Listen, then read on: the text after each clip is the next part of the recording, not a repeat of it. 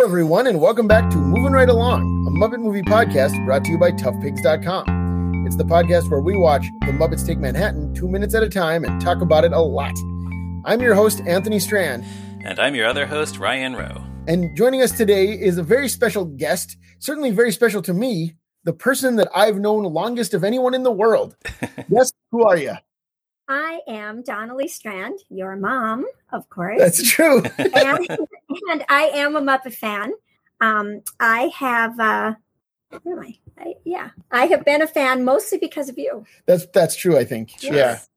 Yeah. But yeah, so hey, it's my mom, everyone. It is very nice to have you on the podcast. Thank you very much. It's nice to be here. All right. And you are joining us today for minutes 73 and 74. In these minutes, Philip Phil helps the Mad Ave ad agency come up with a new slogan for Ocean Breeze soap, and everyone else gets ready for Manhattan Melodies. So we open here with the Mad Ave frogs all saying, "We know," in unison. And to refresh viewers' or listeners' memories, what do they know? They know that Kermit has never heard of Ocean Breeze soap, which is what they said at the end of the last clip. They are not good at their jobs. They are not.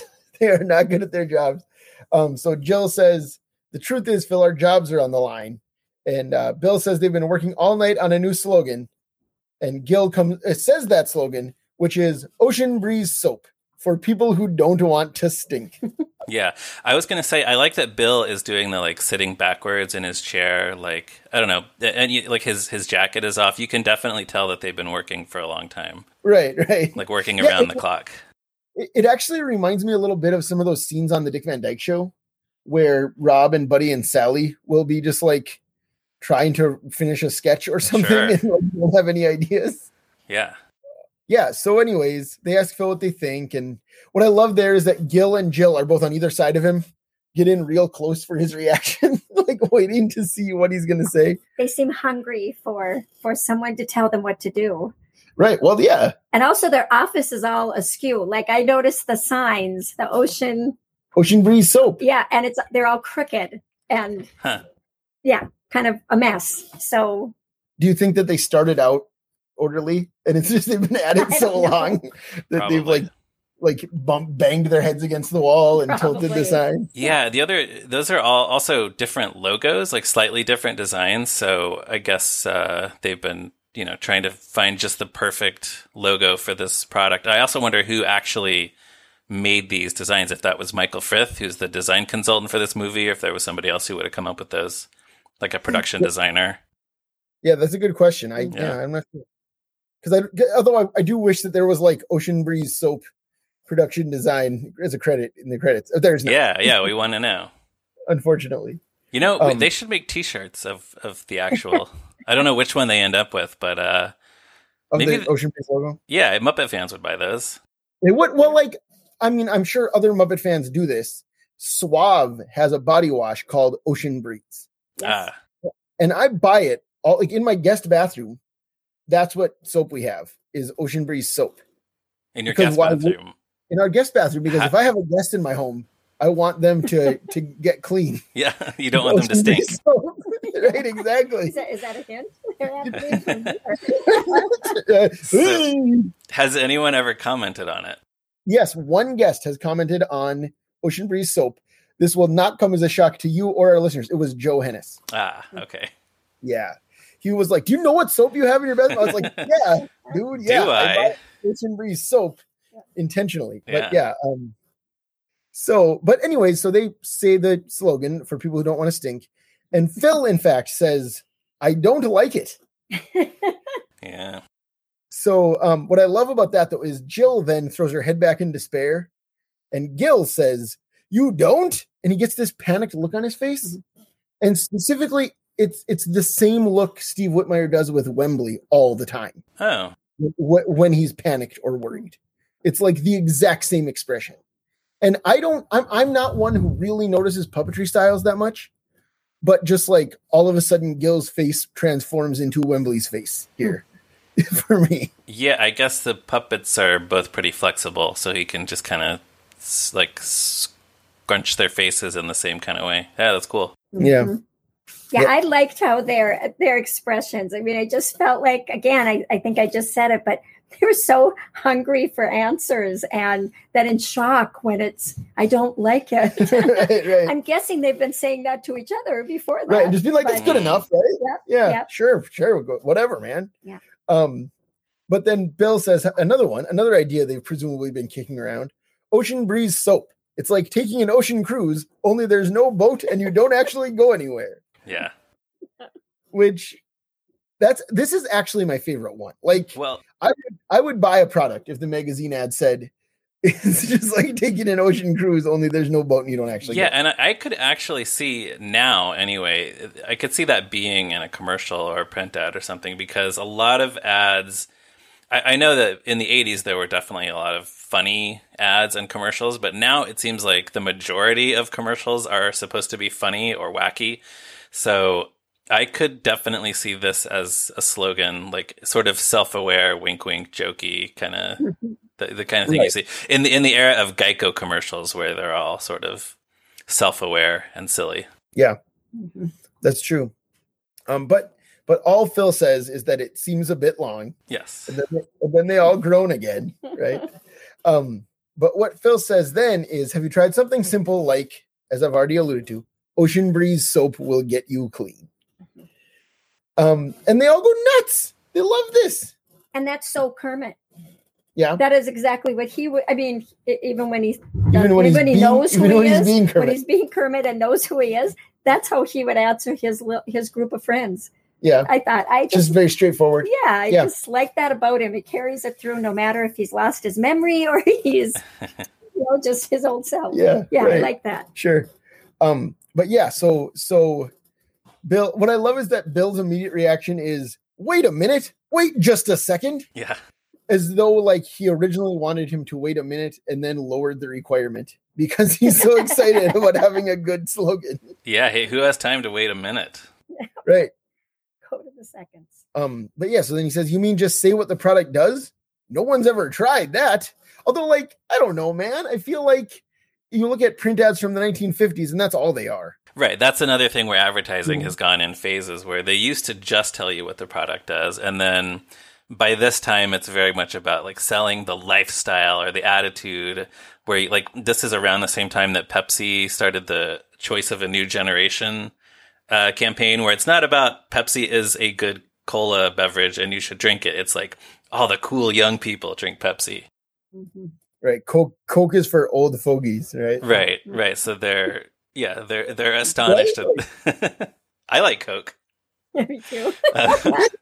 But yeah, they're astonished by the idea of going back and just saying like, oh, this is what the soap does. It gets you clean. Right. So was that sarcasm or was that really the thought at the time? What do you mean? Commercials. Like, were they trying to be funny by saying that?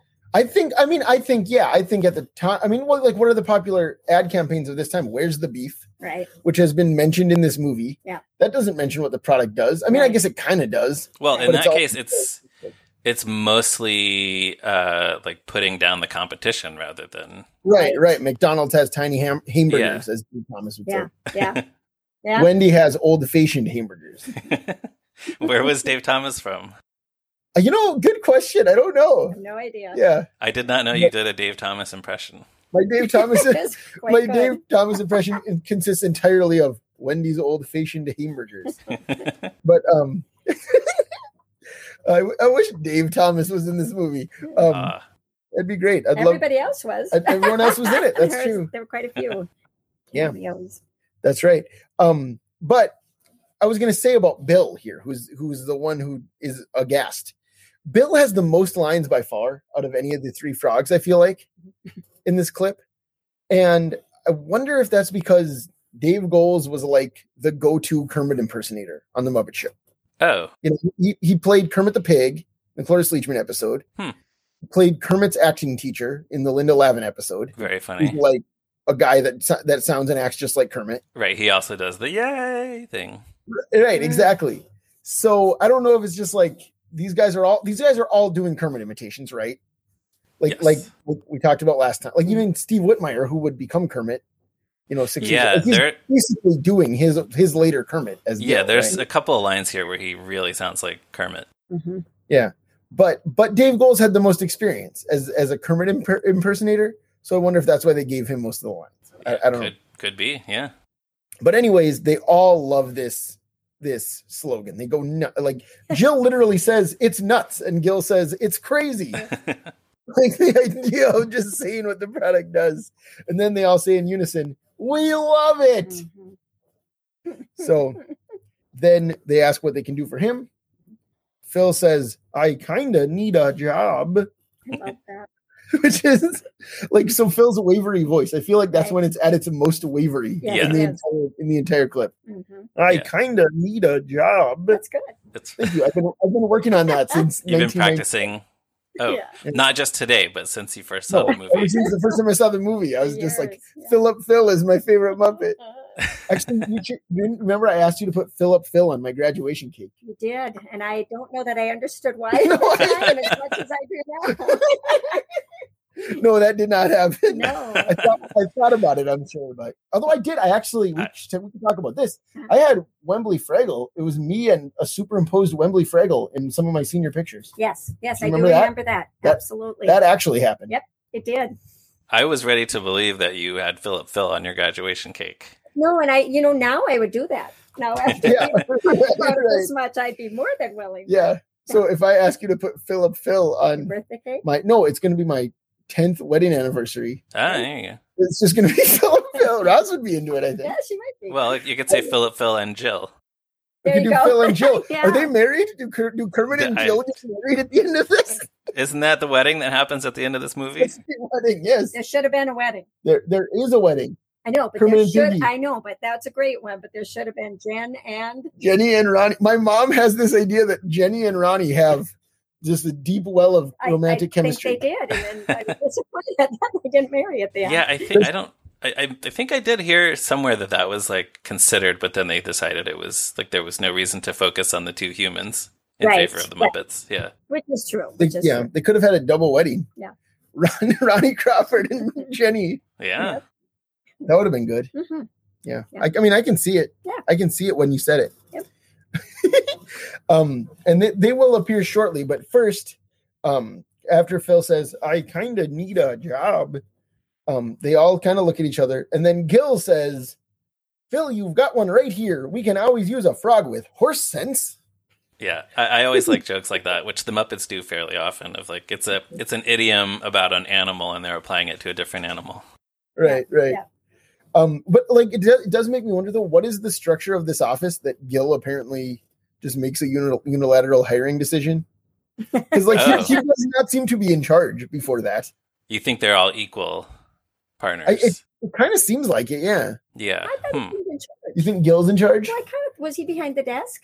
No, Bill was behind the desk. Oh, then that is. This is the little guy with glasses. I get their names mixed. Yeah, well, that makes sense because they all essentially have the same name. Well, yeah, there are only three of them working there as far as we see. So I also wonder, if Mad Men showed us that it takes a lot of people to run an advertising agency. So are the three frogs, like, are they the creative and the accounts people and the, answering the phones and all that stuff? Yeah. Well, later, Phil, when he finds out that he's in love with Miss Piggy or whatever, says, "Wait till I tell the guys in marketing." Yeah. So presumably these are the guys in marketing, right? Yeah. Or does that imply that this is creative and there are other frogs or other people working in the marketing department that we just don't see? Yeah, because it's been a while. It's like 2 weeks, I guess, right? Like, doesn't Ronnie say the show is opening in 2 weeks? I think that's right. Yeah. But so anyways, they all are excited. They welcome Phil aboard and pat him on the back. They all nod happily. I love that it's a classic example of the Muppet nod, where they're all just like looking at each other and nodding. Yeah. Right. And Jill says, "You are with us now," which sounds sort of ominous to us as the viewers, because we don't want, we want Kermit to reunite with his friends, and like, wait, no, he's not supposed to be with these frogs. He has a new group of friends, and the new Muppet Show is going to just be these four frogs in a sitcom. It's going to be like a Taxi-esque sitcom. Actually, that could work. It could. I'd watch it. Throw honestly. in a few wacky supporting characters. Yeah.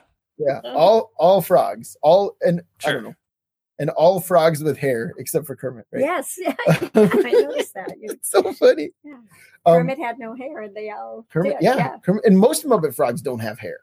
But this crew did. They do. The hairy Muppeting group. That's how you get a job in marketing. And like Phil has a hat on, that's why they don't know. Right. Ah.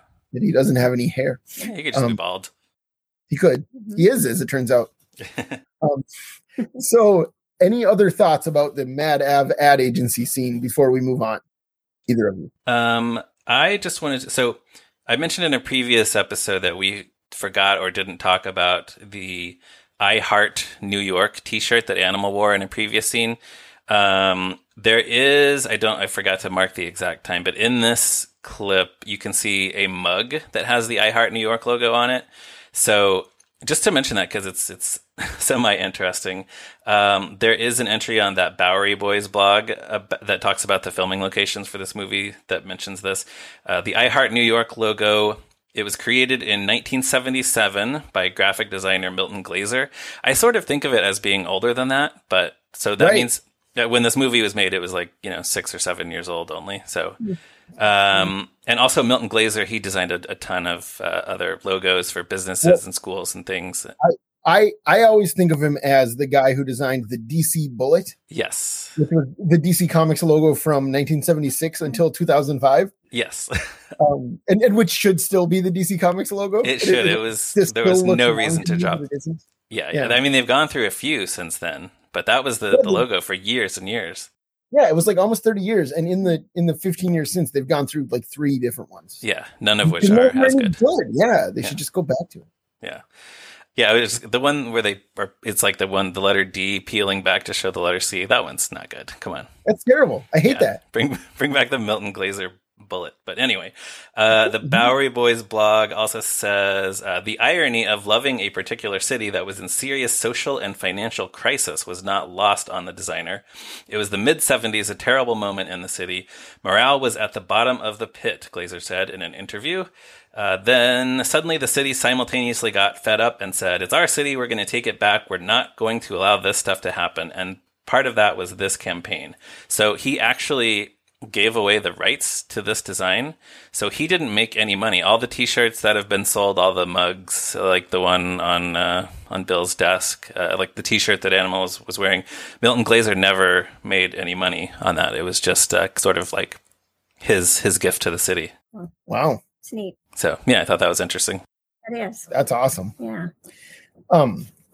But so anyways, we then cut to the Biltmore Theater, the outside of the Biltmore Theater, where the marquee for Manhattan Melodies is going up. We see Statler and Waldorf outside. Statler says, well, Waldorf, they finally made it to Broadway. Waldorf, yep, and I already got tickets. You did? Are they good seats? They sure are. They're for the next train out of town. Yeah. And then they both laugh, which is a solid Statler and Waldorf bit. Yeah. That is a good Statler and Waldorf joke. And actually, in the March 7th, 1983 draft of the screenplay, there was a different joke that was not as good. Waldorf says, hey, Statler, I wonder how much the tickets are. And Statler says, if they're free, they're overpriced. That's not bad. Yeah. It's fine, but it's just kind of the typical, like, hey, do we like this thing? No, we don't like this thing. Right. But and I believe, I guess we'll see when we get there, but I was looking for it when we watched it this morning with my kids. I don't believe they're at the theater later. So like, I think they really did take the next train out of town. Yeah. You know? We don't see them in the audience. Right. Which is kind of fun. Yeah. But anyway, so while we're here, this is the first time we see the exterior of the Biltmore Theater in the movie. The Biltmore Theater was, of course, a real theater on Broadway. It opened in 1925. It's still operation. I mean, Broadway's dark still as we're recording this, of course, but up until 2020 and hopefully into the future, it will be open. And it was renamed the Samuel J. Friedman Theater after a theater publicist in 2008. So that's what it is now. Samuel J. Friedman Theater. Yeah, it has not been open continuously since 1925. It had some sort of some dark years, but it's it's been bought and refurbished. Right. The one that I thought was really fascinating is that if throughout the 50s, CBS used it as a radio venue. CBS recorded radio shows there. Yeah, radio and television. Were you able to find any specific productions that were... Yeah, I didn't see any but I'd love No, to I know. wasn't. I'd love to know what radio and TV they filmed there or recorded there. Right. Yeah. Right. Could you hear, X-1 like recorded? Yeah. Was that on CBS? That was that might have been on NBC. I'm not sure. I wish I knew old time radio better. X-1, the sci-fi anthology series. Sci-fi anthology series of which Ryan and I are both fans. Yes. And which you bought me a tape. So I'm there, and I'm a fan as well. So you're a fan because you bought me the Radio Spirits 60 greatest old time radio shows of the 20th century or something, introduced by Walter Cronkite. You got me that for my birthday when I was in about 9th grade. Wow. And Good for me. And there was an X-1 on there. Wow. And it was a good one. Yeah. And I can't help you out with this because even though I'm your mom, I'm not old enough to know those old time radio. No, that's before your time. I know. Just wanted to make sure everyone knew that. It's my mom's birthday today. She's 26 years old. Yeah. Happy birthday. Thank you. Yep. All right. No, but anyways, so when the theater was a Broadway theater, though, it did host some notable productions over the years. Some, like I was looking at, I'm not going to list every show that ever played there, but the first U.S. production of Jean-Paul Sartre's No Exit in 1946 was at the Biltmore. Barefoot in the Park ran there for 4 years, 1963 to 67, which is the longest run any Neil Simon show had on Broadway. Huh. Really? Yeah. 4 years. I mean, that's a long, for a comedy. It's not a musical, It's a fun show. It's a fun movie. I haven't seen the play. Yeah, the movie is good. But and then less fun, as far as I'm concerned, Hair debuted there in 1968. Yeah, I've actually seen two different productions of Hair in New York City, but neither one was at this theater. And neither one was in 1968. Correct. I'm not that old. I imagine. And then the other one, so Paul Zindell's The Effect of Gamma Rays on Man in the Moon Marigolds. I love that title. Had its Broadway debut there in 1978, which, Paul Zindell, he wrote The Pigman. I've heard of this. Yeah, you've heard of that play? Yeah, I have. Yeah. Yep.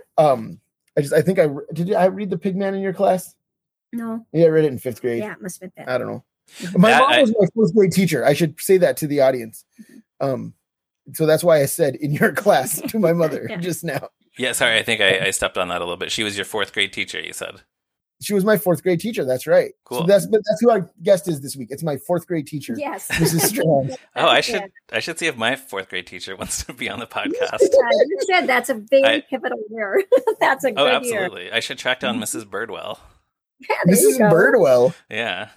That's awesome. That's a great. I also wanted to say the effect of gamma rays on Man in the Moon Marigolds. That is a great clue if you're ever playing charades, where you have to get the other team to have to make their team guess the title. Yeah, that would be a good challenge. Yeah, it's a good one. Yeah, that makes sense. And then it was also saw the debuts of two musicals that seem like poor choices for musicals. The Doonesbury musical debuted there in 1983. Yeah, which had something? Very short run indeed. And then a musical based on To Be or Not to Be, the Ernst Lubitsch movie in 2008, which is one of those things where like Mel Brooks starred in the remake of that movie in 1983. So I have to imagine that it was like The Producers is a hit. What else is related that we could make a musical? To Be or Not to Be, Yeah. But that was 2008. So those are just some of the many shows you could have caught at the Biltmore. You could not, of course, catch Manhattan Melodies there because it does not exist. It was not a real show, sadly. Right. But yeah, did you have any other Biltmore thoughts, Ryan? No. The only other thing I saw on the list was Death Trap, which is another. I've seen the play and the movie, and it's a good one. So that's like some manner of farce, right? That's not a real. It's funny. It's I think only 2 actors or maybe 3 in the show. It's sort of tonally similar to Sleuth, if you've ever seen that. I've seen the movie, but it's a fun one. Oh, okay, awesome.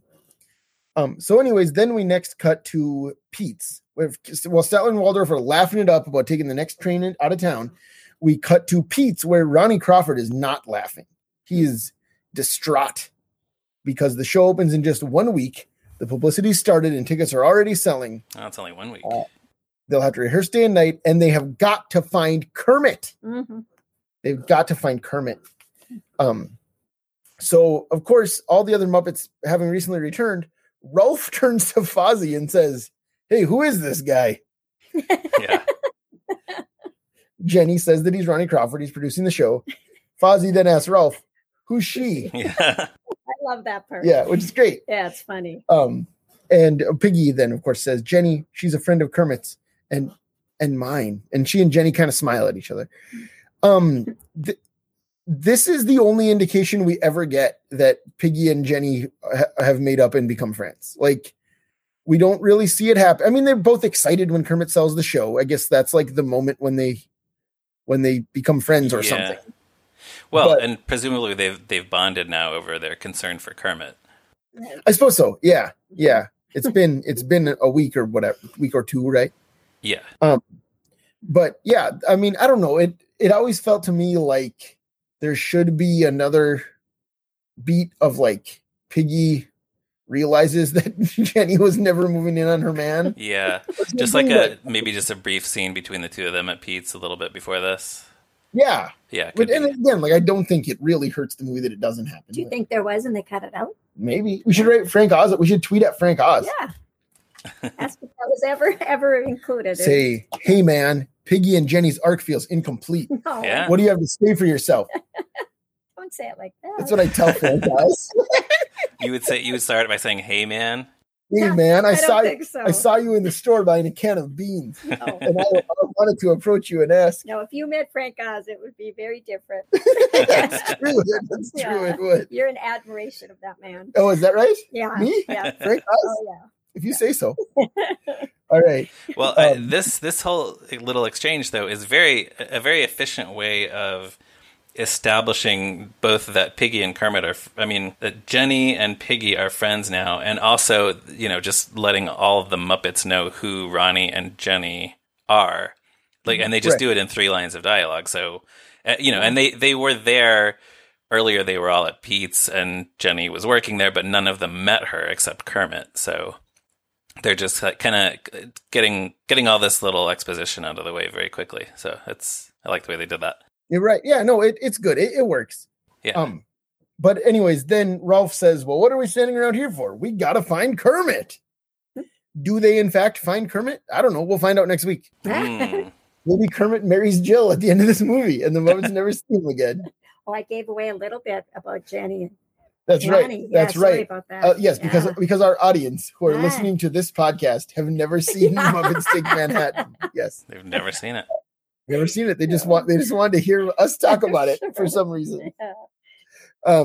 No, but so that does bring us to the end of the scene. Any other thoughts about these 2 minutes or the movie in general before we move on?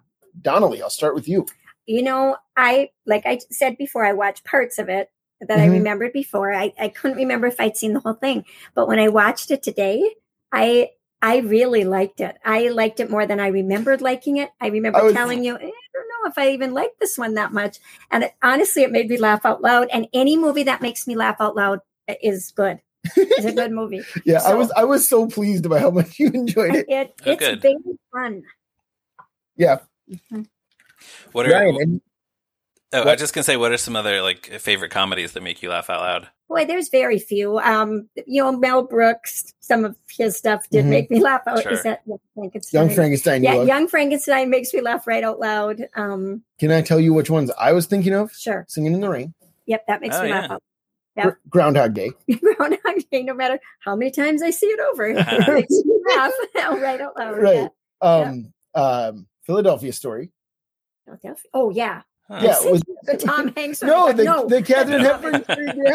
Very different. I know. I got confused there, but yeah, those older. Those are ones that when I think of comedies that you like, or I mean, a lot of Christmas ones. It's like you like Elf, Christmas in Connecticut. Christmas in Connecticut, you love. I laugh out loud at that one. You recently became obsessed with It Happened on Fifth Avenue. Yes. Yep. Yeah, I like those. Yeah, I don't know if they're similar in many. I mean, they probably are, but the Muppets. These series of movies do make me laugh. Mm-hmm. Yeah. The only part in this one I didn't like, I don't like the rats. Yeah, you were grossed out. like rats rats you were and like mice and Sorry. yeah. Rats Oh, in the no, kitchen. Oh, Yeah, you were like genuinely disgusted. yeah. That's the part I didn't like in this one, but That's Yep. funny. But so yeah, Will, Ryan, do you have anything to add? Yeah, a couple things.